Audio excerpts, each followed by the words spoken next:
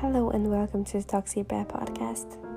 In the last episode, we talked about the legal and administrative problems that occupational cancer research and treatment faces in Europe, and what resources are needed to fight occupational cancer, and what can we do to not repeat the path of the 100-year problem with asbestos. In this episode, we will focus on doctors, the need to inform doctors about occupational diseases, and in particular about occupational cancer is precisely related to the frequency with which occupational disease is treated in the national health system. As we talked in the last episode, the work of NHS doctor is considered essential in the detection of diseases of occupational origin, so that they have become key agents within the reporting and registration system implemented in recent years in Europe. However, there is a problem. There is a lack of training that exists in the field of occupational medicine that needs to be highlighted. If we consult the curricula in force, for example in Spain, in Spanish medical schools, only 3 out of 10 students may choose to train in occupational health throughout their university studies, and only 3 out of 100 students do so in a mandatory manner. It seems excessive to require the doctor to collaborate in the detection of occupational disease if he is not provided with the necessary resources, awareness, and training in this regard.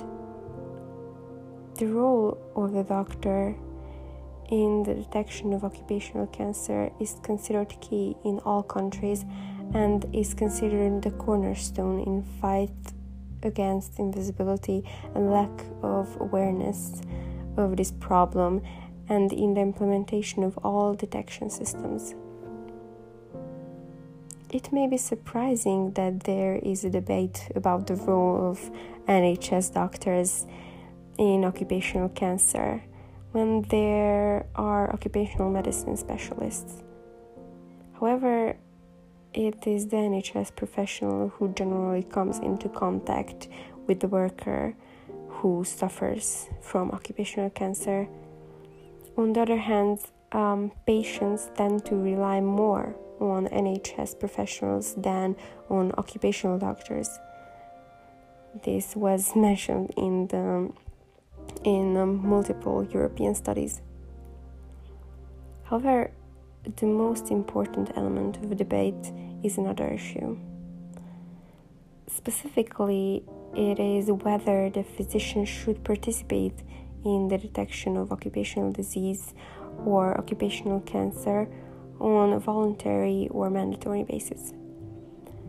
From a purely functional point of view, comparative studies of the different occupational disease detection and reporting systems within the EU have come to show that those that work better are the ones based on the NHS doctors' voluntary collaboration and reporting.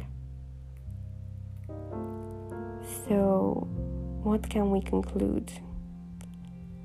The answer to the major challenge of occupational cancer and its detection requires the collaboration of all professionals and all institutions involved.